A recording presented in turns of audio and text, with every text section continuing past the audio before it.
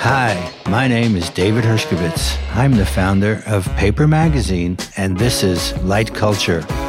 Listen, learn, and stay ahead of the curve as I knock heads with cultural disruptors of the past, present, and future. Light Culture is brought to you by Burb, the Vancouver-based cannabis brand. Eli Morgan Gessner is a born and bred New Yorker who fell in love with graffiti, skateboarding, and hip-hop and never looked back. One of the founders of Zoo York, Eli, along with Rodney Smith and Adam Schatz, established the first major East Coast skateboard company that incorporated graffiti and hip-hop culture into their designs. As New York's graphic designer and creative catalyst, Eli was at the center of its visual identity as it became a global brand before falling victim to corporate greed. A new documentary, All the Streets Are Silent, The Convergence of Hip-Hop and Skateboarding 1987 to 1997 by Jeremy Elkin, tells part of the story. For the rest, we've got Eli to fill in the blanks and provide some all-important context. Welcome, Eli. Thank you, David. It's good to be here. Yeah, I'm glad we had a chance to catch up here. I'd like to know, why was it such a big deal to incorporate graffiti and hip-hop culture into a skateboarding company, Zoo York, back in the day? The way that you presented the question makes it seem like there was some sort of acknowledgement that there was something wrong in skateboarding, but it wasn't really even like that. When I got into skateboarding, I kind of got into it because graffiti was becoming a little bit too dangerous, and they started cleaning the trains, and you could kind of sense that the 80s pop explosion and the great golden era was fading away. I was kind of hanging out, or more so like annoying these graffiti kings in my neighborhood who were the TC5 crew, most famously Doze and Doc and Beam and Webb. And they were older than me. They seemed like grown-ups, but they were probably in their early 20s or teenagers. And I was trying to insert myself as their apprentice because I really loved them as artists. But once I became accepted by them and they like knew who I was, they were immediately just like, graffiti's dead. 1985, TC5, end of graffiti. And I was crushed. What are you talking about? This is what I want to do with my life. They were just saying, from their point of view, starting writing graffiti in the 70s, you could just take the train up to a yard. There were no fences. You walk right in with your paint and some beer and your friends, do some pieces. By the time I was getting into it, the city had put up double chain link fences with German shepherds and barbed wire, and there were gangs and guns, and people were getting shot at. And then everyone knew they were bringing in the stainless steel trains. And in New York, especially at that time, the pinnacle of it was to get on the trains. And if the trains weren't part of the game plan any longer, then people were going to tap out, at least at that moment. Obviously, nowadays, it's turned into something quite different. So I was a bit crushed, like, oh man, I'm going to have to just give up on my graffiti dreams. Although a lot of other of my contemporaries, most notably Reese, Todd James, and that crew of the AOK writers and tons, Chino, they just kept writing as if like it didn't matter because that was their thing. I had my one into graffiti with the TC5 guys, but I was just an annoying little kid. So I would go writing by myself on the streets or go to train yards. It just was way too dangerous. The city was overtly prosecuting for and hunting people down. And the point is, skateboarding appeared. Skateboarding seemed like a safe alternative in a way. It was a safer alternative. And on top of that, besides being an artist, I was always like a lunatic kid. I was always in Central Park and Riverside Park and climbing up the monument and swinging on ropes that were being hung and jumping off of things. So I always had that frenetic kind of energy that didn't really translate so good to graffiti. Even today, I have graffiti friends who are super famous and have never been arrested, never been caught. I was talking to one of them who I'm not going to mention his name recently. And I was like, how is that possible? Like my graffiti career was so small in the 80s and I must have been arrested like 4 or 5 times. And I think looking back, I just was just too much of a spaz. Like I was just running around and had too much bottled up energy. When I talked to this gentleman who's a very good friend of mine, he basically was like, since day one, it's always been a very methodical kind of military endeavor to go write graffiti, to plot out areas, keep lookouts, thereby not getting arrested. What about like skateboarding though? So skateboarding, it was a big deal because you had incorporated graffiti and hip hop as part of your aesthetic, whereas the alternative was what? What were other people doing? Well, the alternative was California. So even when I started skateboarding and I got into it, I knew that I was doing an outside of New York thing. It was an exotic import is what me and my friends were doing. It was so foreign, skateboarding in the 80s back then. I vividly remembered skating to Washington Square Park and, businessmen or guys sweeping up in front of the shops. We weren't even doing anything. We were just skating to get to Washington Square Park and people would stop and watch you go by. Like, whoa, that's so weird, So it was this weird place that me and a lot of my contemporaries like Alyasha, Jabril O'Werka-Moore, who I ended up starting Fat Farm with, and also Paul Middleman. He was skating with us too. We all later on start Fat Farm. But in this one moment, we're like, oh, you skateboard and you write graffiti? And we just sort of all kind of coalesced and came together in this small group of New York City skateboarders. At the time, in the mid 80s, there was probably only about 30 of us. And I would say within that group of skaters, about half of them were active graffiti writers. Ian Fromm, who was probably the best skateboarder in New York City at the time, he wrote Thor for IBM, and he's in the Bones Brigade video. We just thought it was a colloquial New York hybrid. You're skateboarding, you're a juvenile delinquent, you're writing graffiti. Welcome to the club. That was it. And in LA, it's sunny. It doesn't rain or snow. It's not the streets. People aren't like usually skating in the streets. It's a very different aesthetic graphically as well. And it's also true. Musically. Of course. And I got to tell you, like, besides all the other things that I might be perceived as of accomplishing in my life, the one thing that I really cherish is how fortunate I was to be between New York and Los Angeles before modern American subcultures got homogenized. There was a clear differentiation between the East Coast and the West Coast. Obviously, Biggie Smalls and Tupac. But, in New York, we had hip hop and graffiti. And then in Los Angeles, they had like gang culture and hot rod culture. And you could tell, even in New York in the 80s, if a visiting skater from Los Angeles or San Francisco came into Washington Square Park, we knew it the second we saw them because their clothing was different, the attitude was different. And when I would go to Los Angeles, people instantly didn't know what I was. They were like, who is this kid? And I think that was a really, really beautiful thing. And one of the observations I've made from like specifically the late 80s into the 90s, even into the early 2000s, if I went to a club or a restaurant or some kind of scene in New York, I knew I was in New York. And if I went to it in LA, I knew I was in LA. And then I think because of in the early 2000s, because airfare got cheaper, the internet came out, American Apparel happened. And then suddenly I would start seeing the exact same thing happening on both coasts. And the exoticness of bouncing back and forth and taking these two different worlds together started collapsing.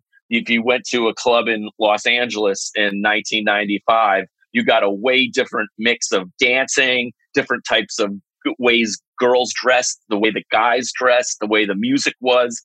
And then you'd go to New York and it would be completely different. Now I go to New York, it's the same thing. I go to LA, it's the same thing. It's the globalization, it's the mallification, it's gentrification. A lot of shit's happened. over these years. I've seen All the Streets Are Silent, and I think it captures a great decade in youth culture history. We're talking New York in the late 80s and early 90s. Why begin in 87 and end in 97? What is it about those years? First, I would like to state that it's not my movie. Right. This all began because I met Jeremy Elkin a few years back, and he asked me, because of the Zoo York tag, my graffiti hand style has its own little, whatever, people are attracted to it. So I frequently get asked to go and do tags or write things for different projects for friends of mine, or I get paid for it. So Jeremy, I didn't know him. Some of my skaters for Shut Skateboards were in a video he made, and they introduced me, and Jeremy asked me to do all the credits and write everybody's name in my handwriting. So that's how I met Jeremy. And then we ended up living close together. So I would run into him. And I'm not sure exactly how it happened, but he kind of told me he was trying to make a documentary about New York in the 90s and this convergence of hip hop and streetwear and skateboarding and the movie Kids in this time period. And I'm like, oh, I have shoeboxes filled of videotapes of all this. And let's make a deal. If you take the videos and you digitize them all, and you put them in order and you label everything so I can have digital versions of them that I can just access, you're free to use whatever you want. And he enthusiastically agreed. Jeremy is a different type of a personality than I am. I don't have the patience to sit down and catalog things like that. I don't even catalog a lot of my own work. It's just, I do it, I put it out, it gets lost, and sometimes it pops up. It's kind of fun.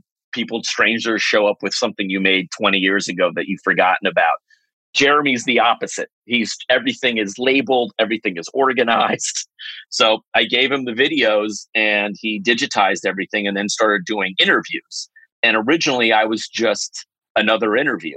I just sat down and started talking. But I think as he started editing, he saw that a lot of things that were happening were one way or another motivated or connected by me. I was a node, this word, a node. A node. I was the fulcrum for a lot of this happening.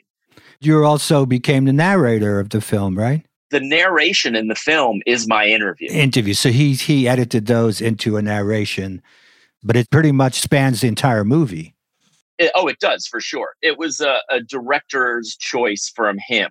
In early versions of the film, I was just like everybody else, appearing with the chyron. But people who were producing and other people who were in the film were sort of kind of like, oh, I can't believe I'm in the Eli documentary, And the idea was brought up, oh, why don't we just remove Eli's face and just use the voice? So I'm this disembodied narrator of this story. And I think it worked. We miss your face, but your voice is present, and I think it really becomes, the voice of the film. So what do you think about his decision then to make it about 87 to 97? What happened in the world at that time that made this an important decade? I really think that a lot of it has to do with hip hop becoming mainstream.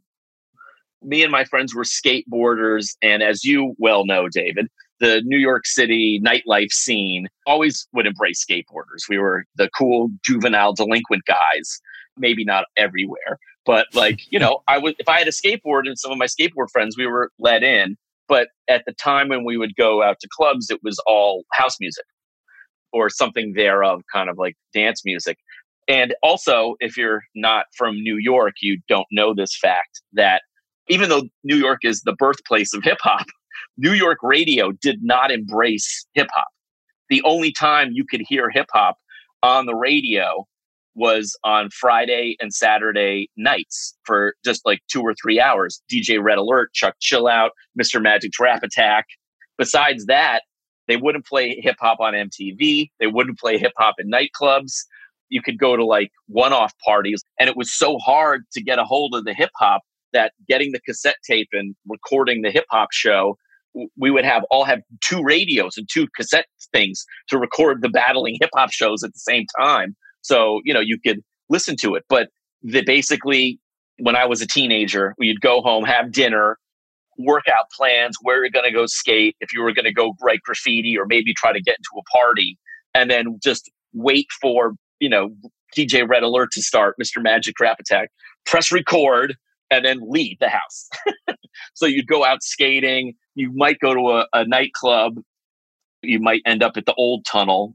And, it's just house music. And that's fine. I love house music. I love it, But the only hip hop song I remember when the whole Club Kid thing kind of popped off around 1987, 88.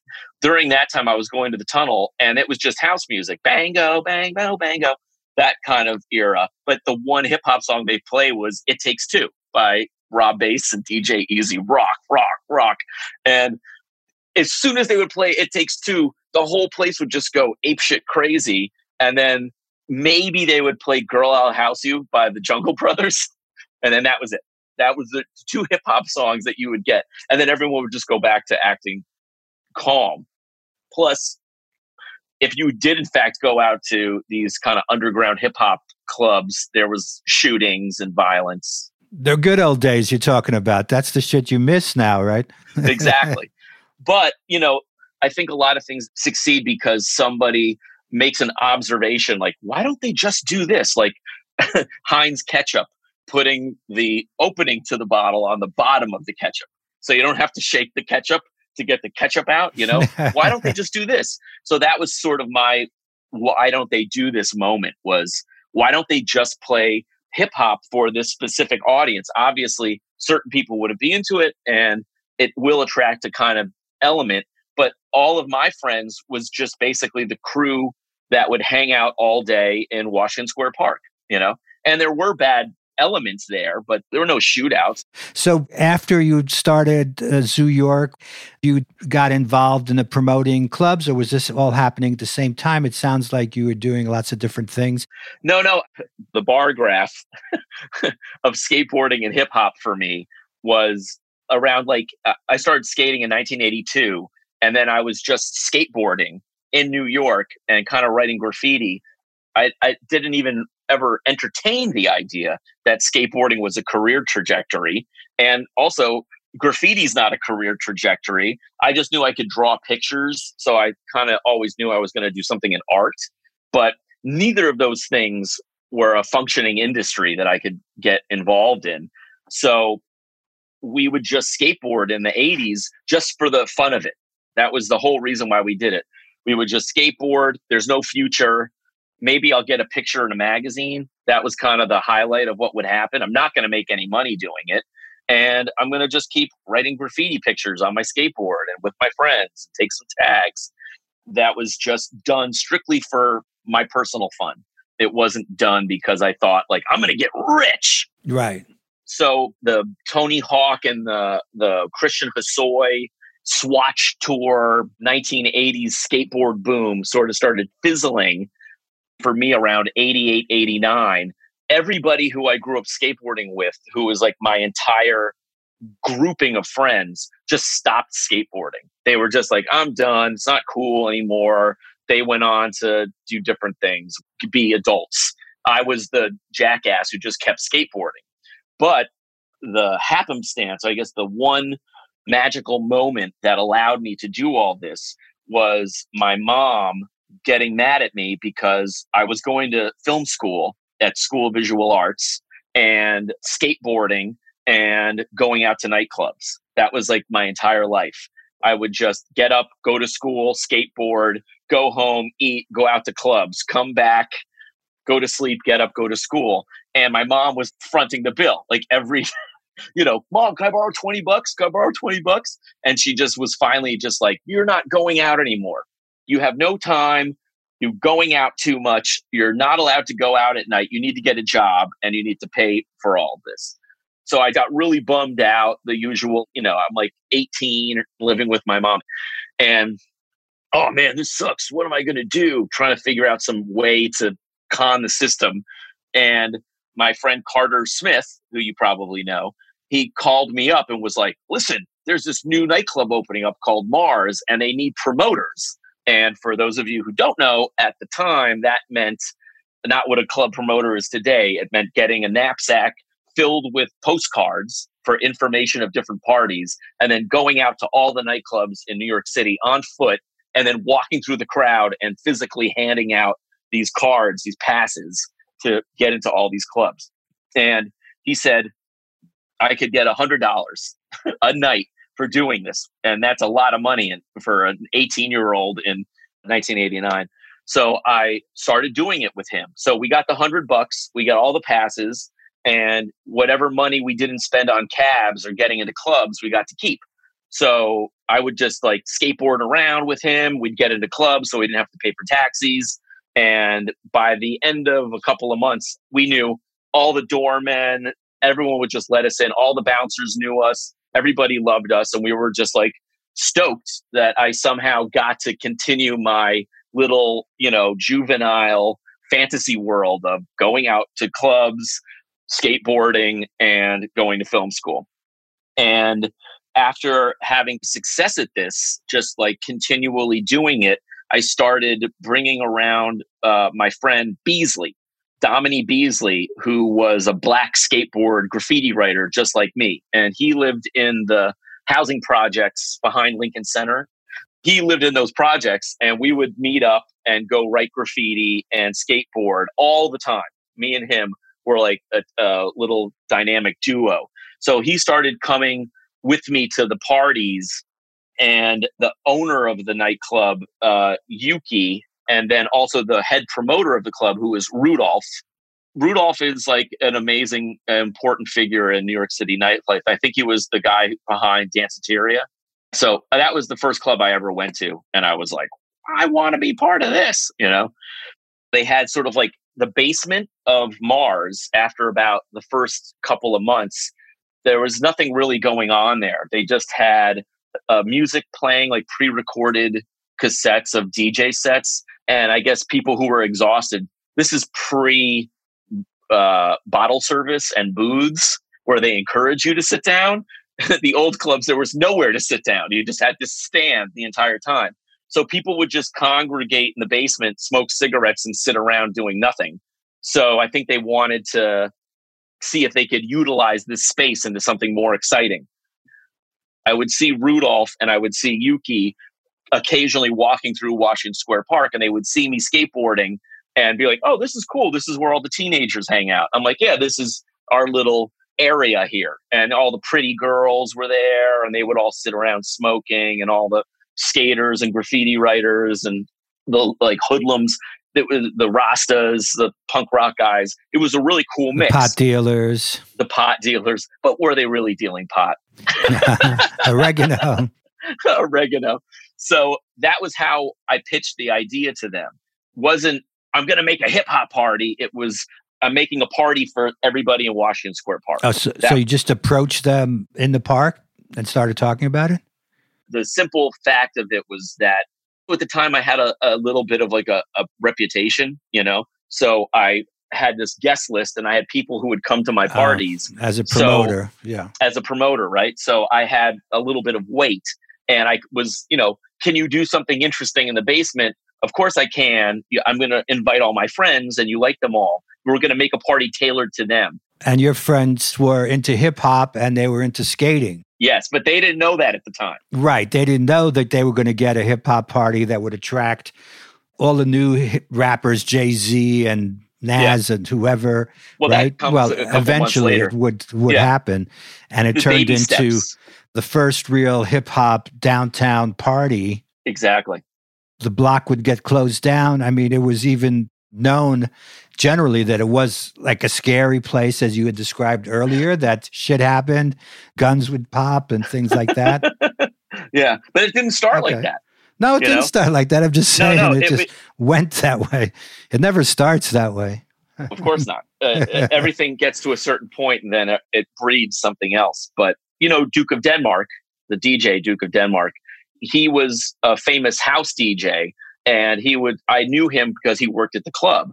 But then when I got to know him, I was like, how do you get the name Duke of Denmark? And he was like, oh, I'm like a world champion breakdancer from Denmark.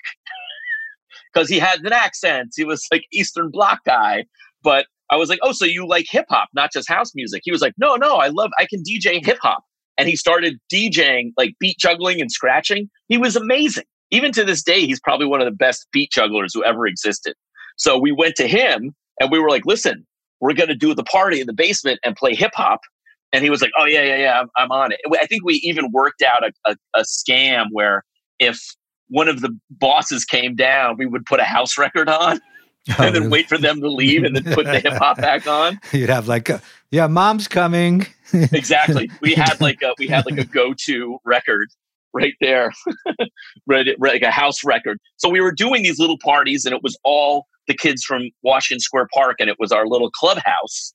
And Beasley one day found a microphone in the copy room, like a Shure microphone, like a crappy one. And he was like, we're going to rap. Me and you, we'll go downstairs and rap for everybody. I was like, I'm not rapping for anybody. So he took the microphone downstairs, plugged it in, and started just rapping. But it was not even rapping. He was just like calling people out and making jokes. And it was super juvenile, something that any high school kid would have done at a party. And as we're doing it, this heavy set, smooth black guy with a cocktail who's like, looks like he's in his 30s, walks up and is like, hey, can I get on the mic? And we were like, nah, man, come on. He just sat there like waiting for his turn. And then finally he was like, come on, let me have the microphone. And we were like, okay. And he was like, it's the almighty KG, Cold Crush Brothers, Bronx representing. And we were like, oh my God, it's KG from the Cold Crush Brothers. And that was it. As soon as he was on there for 1 minute, we just gave him the microphone. And Duke lost his mind. Duke was like, I'm DJing with like one of the actual Cold Crush Brothers. And it just changed the whole dynamic that one night. And when the night was over, we were like, you want to come back? And he was like, sure. Can I get free drinks? And we're like, we'll give you all the drinks you want. Just come back.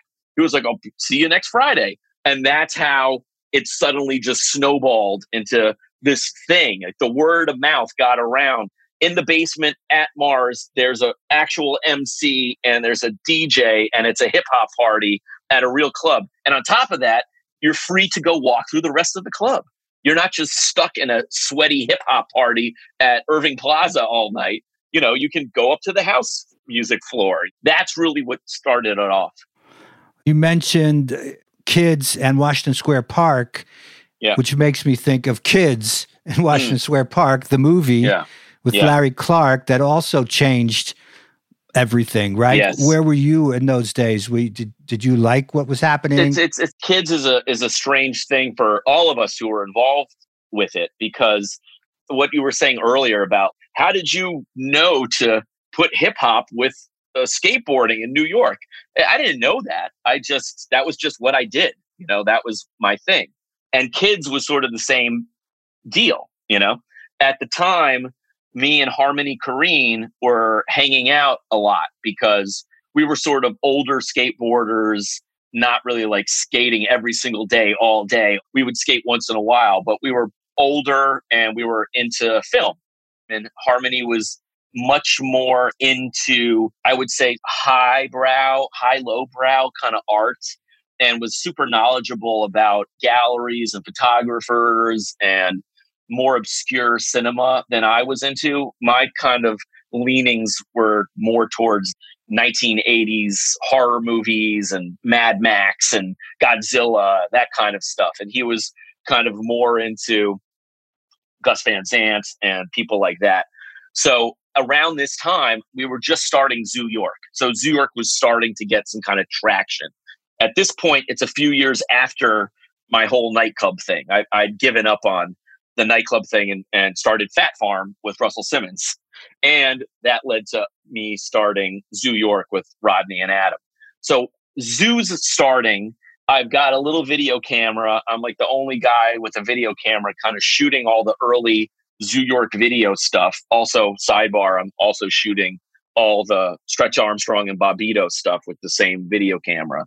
And I start noticing this clearly older gentleman dressed like a raver with oversized clothes, but with a mustache and a gray ponytail. And he's running after these little skaters and taking pictures. And immediately I was just like, there's, pedophile alert. Like there's something wrong with this guy. And I didn't engage him, didn't talk to him. I just kept my eyes peeled to make sure he wasn't scooting kids off to the side, because that's what it seemed like. I didn't know it was Larry Clark. I didn't know he was a famous photographer, and I had no idea of the history of what he was doing. Then around the same time, Harmony comes up to me in Washington Square Park one day with this big ass book. And he's like, check this out. It's Tulsa.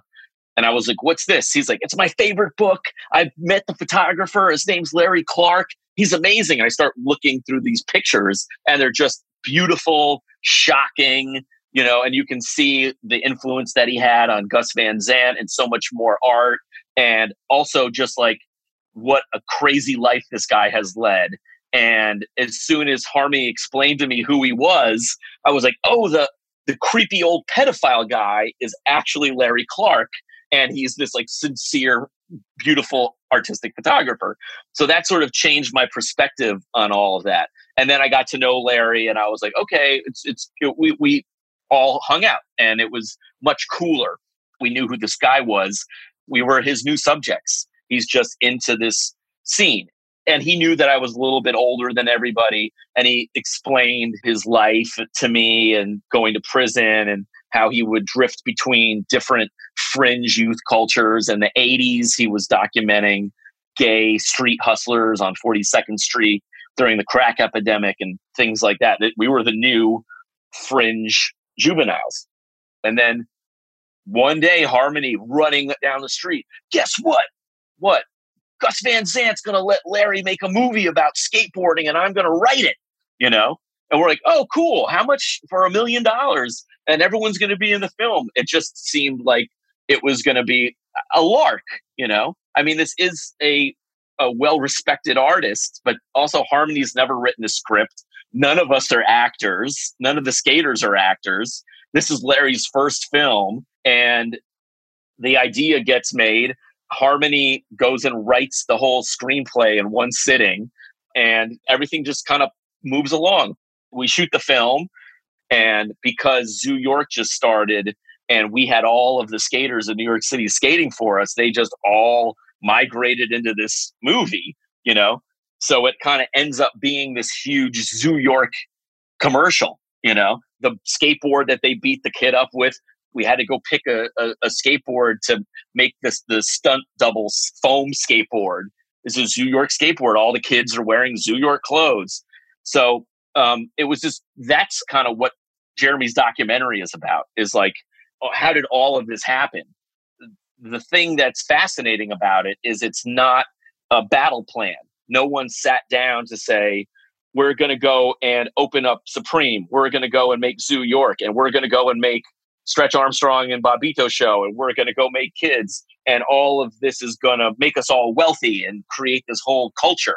That's not what happened. It's really just a bunch of people who just happen to all hang out and have different interests. And for whatever reason, it exploded into something else. Let's talk about that, about what happens when it does turn into all those things that you never really planned on it turning into, when Zoo York is actually a force and it becomes a big brand. You go through certain decisions along the way. You wind up losing ownership of it or giving up ownership at some point. Now you have ownership. I gave up ownership of it. Okay, you gave up ownership. Now you have it back. So, well, actually, no, we don't. Me and my partners don't own Zoo York. Another company who's a giant publicly traded licensor. Iconics.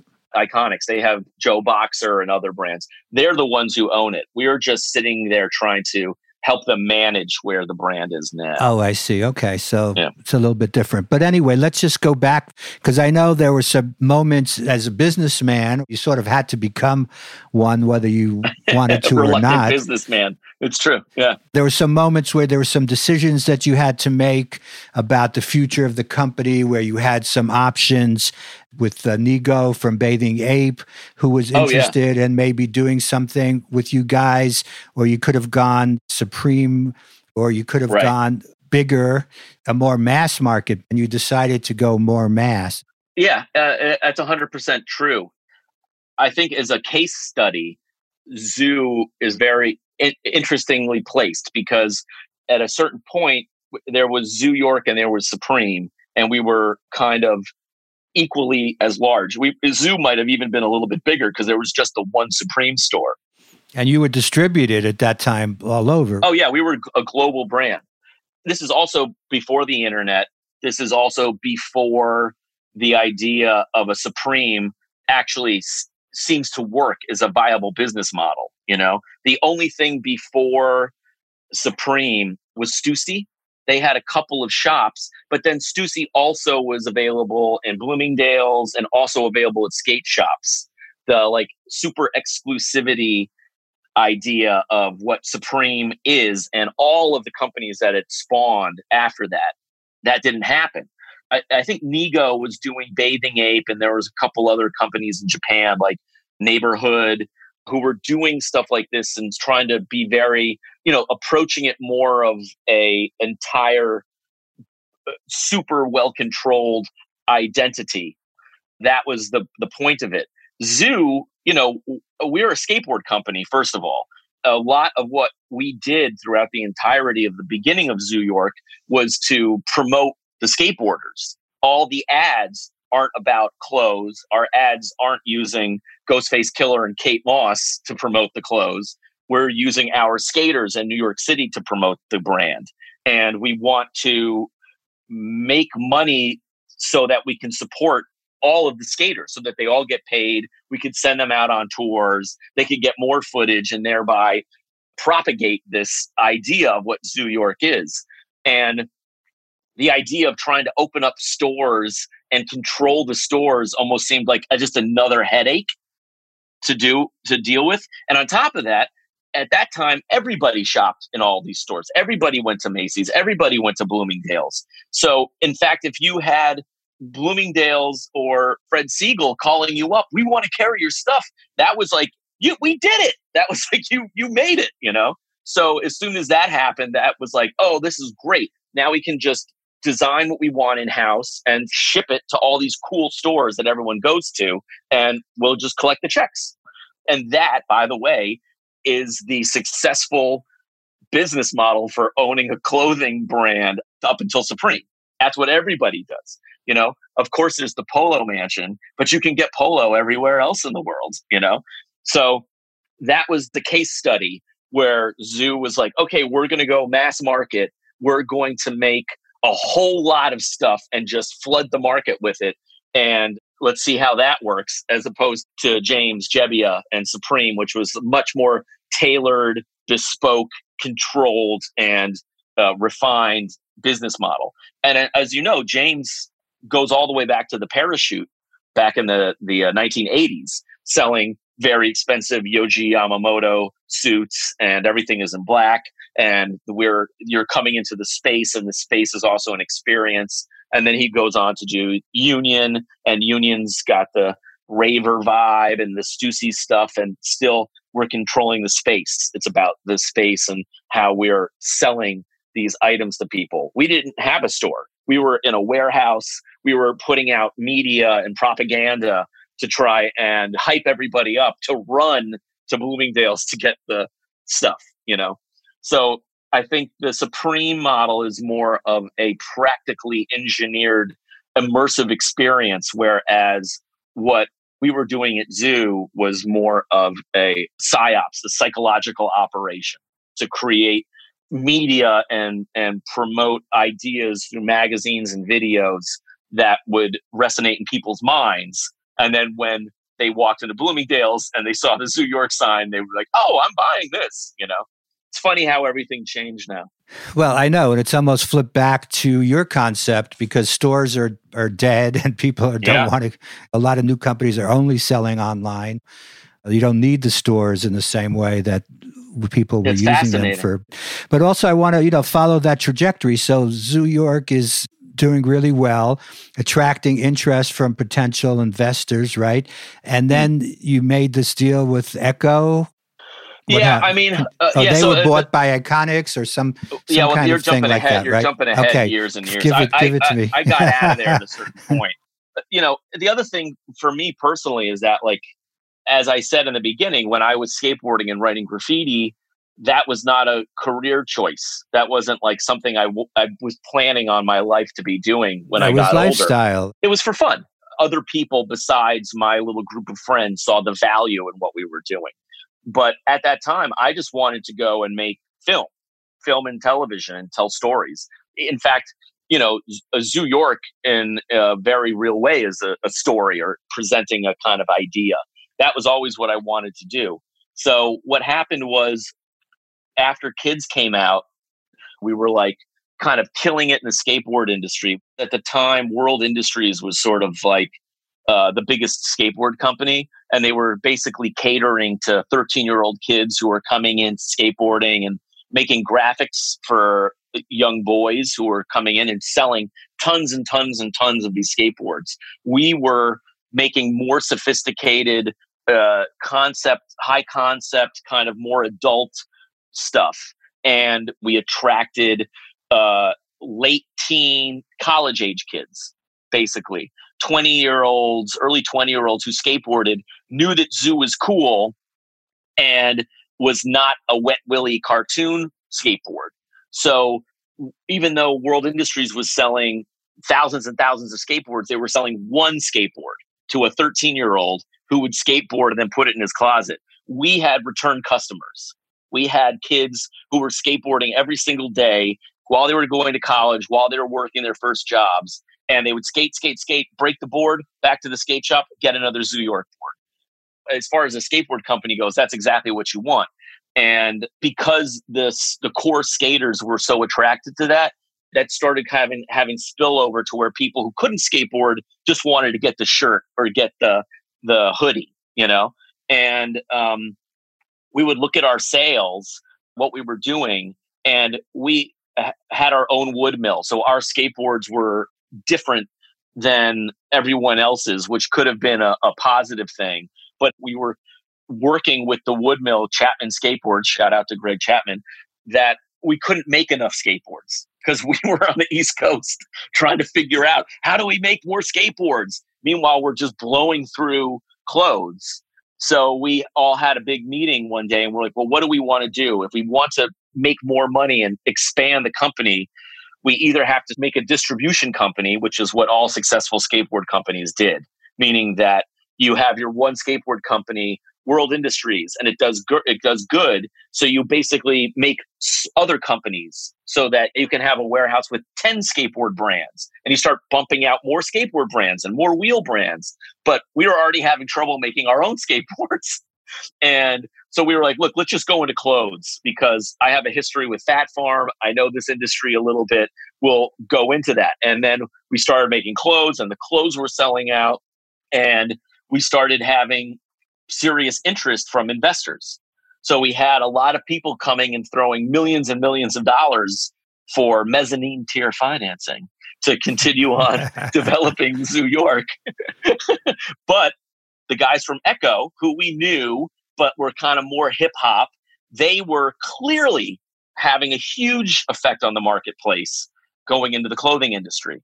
So when we met with them, the sell to us, or why we were attracted to them, was the infrastructure. They had factories already set up in Hong Kong, in China. They had an entire production office in Hong Kong. They knew trade tariffs. They knew shipping costs. They had hubs internationally. And we didn't know that. We're just dumb skaters. So for us to try and join with Echo was because if we're going to go and try and push into the clothing market, these are the guys to do it with, specifically because of the international infrastructure and support that they had for it. We're running out of time, but I just want to get in the Ashton Kutcher story, which I think sort of summarizes what happened. Yeah. I'm sure everyone's going to remember this differently, but from my perspective, so, Ashton Kutcher at the time is coming off of the success of that 70s show, and then also has Punk'd on MTV, which is huge, and Johnny Boy, John Abrahams, shout out to John Abrahams, also his dad, Marty Abrahams. Johnny is one of the kids in Kids. That's how I got to know him. He's the handsome one in Kids. And he went on to have an actual film career. And he went off to Hollywood and was like in movies and like actually became a real actor and befriended all these Hollywood stars. One of them happened to be Ashton Kutcher. So I started hanging out with Ashton Kutcher and Johnny Boy a lot in the late 90s, early 2000s. And that was all fine and good. He's a great guy, super smart. And once we got to Echo, they kind of wanted to, this is such a stupid story you've heard a million times, right? For every rock band, we need to go more mainstream, you know, and we're like, no, keep it core skateboarding. Somehow they find out that I'm friends with Ashton Kutcher. So the guys at Echo were like, listen, Ashton Kutcher is huge and valuable and we want him, can get us in touch. We'll pay him. He'll be our new spokesperson for Zoo. And I'm like, no, we are a core skateboarding company. It's all about skateboarding and we're going to use skateboarders. Maybe we'll use a hip hop performer, but Ashton Kutcher is not Zoo York. It doesn't have anything to do with the brand. And this was a big source of contention between the guys running Echo and me personally, because it was my personal relationship, you know? And then I decide to go on a vacation to go surfing, and I fly down to Panama for like a month, and then I'm come back and I'm just kind of immediately inundated with we signed Ashton Kutcher. He's going to be the new Zoo York spokesperson for $1 million for 1 year. He's going to be the face of Zoo York. And I'm like, the deal's done. And oh my God, I can't believe this. They must have gone to his agents and made this deal happen. So in my mind, I'm trying to rationalize how we can put Ashton with Zoo. And I'm like, all right, I guess Punk'd is a little bit like Jackass. That's kind of like boy juvenile shit. Like maybe we'll just go on that angle, you know? And finally the day comes and we're shooting the ads, and I go to the photo shoot, and he's there with Demi Moore, and like we're, you know, oh, Eli, I'm so glad, you know, thank you so much. And I was like, yeah. And I don't want to get into the whole like, nah, man, I didn't want you to do this. I'm just, you know, because he's my boy. So I'm just like, yeah, this will be great. And we finally have some downtime, and Ashton's like, yeah, the guys at Echo, you know, told me how you were, you know, embarrassed to ask me. And I was like, what? And he was like, yeah, the guys at Echo called me up and they said that you really wanted me to do this, but like you felt weird because we're friends and that they were asking behind your back for me to do this for you. And I was like, oh, really? Like, that's it for me, man. Like, I'm out of here. That was kind of like my like moment of a wake up call of like, I need to go out and just do other things because this is not what I signed up for. And also Zoo was working just fine without me. We had other designers doing stuff. I wasn't controlling everything. And it was a Frankenstein that I built, and it was off and running, you know, through the village with a torch burning things down. Wow. The life and times of Eli Morgan Gessner. Thank you so much. I can't wait to see what you got cooking coming up. Yes. Well, I've learned the hard lesson, which is not to talk about that stuff because half the time it doesn't happen. But I'm definitely working on new stuff. Yeah. I'm sure. Unfortunately, you know, you have so much to talk about already. My God, I have only scratched the surface of my questions. So maybe we'll have to do a part 2. I'm always ready to talk to you, David. Okay, man. Thank you so much. Yeah. Of course, old friend. You've been listening to Light Culture. You can find us at shopburb.com, Light Culture, or at Light Culture Podcast. Thanks again to Burb. You can follow them at ShopBurb on Instagram. And don't forget to subscribe to and review the show. If you would like to get in touch, reach out to me directly at David Reporting. Thanks for listening.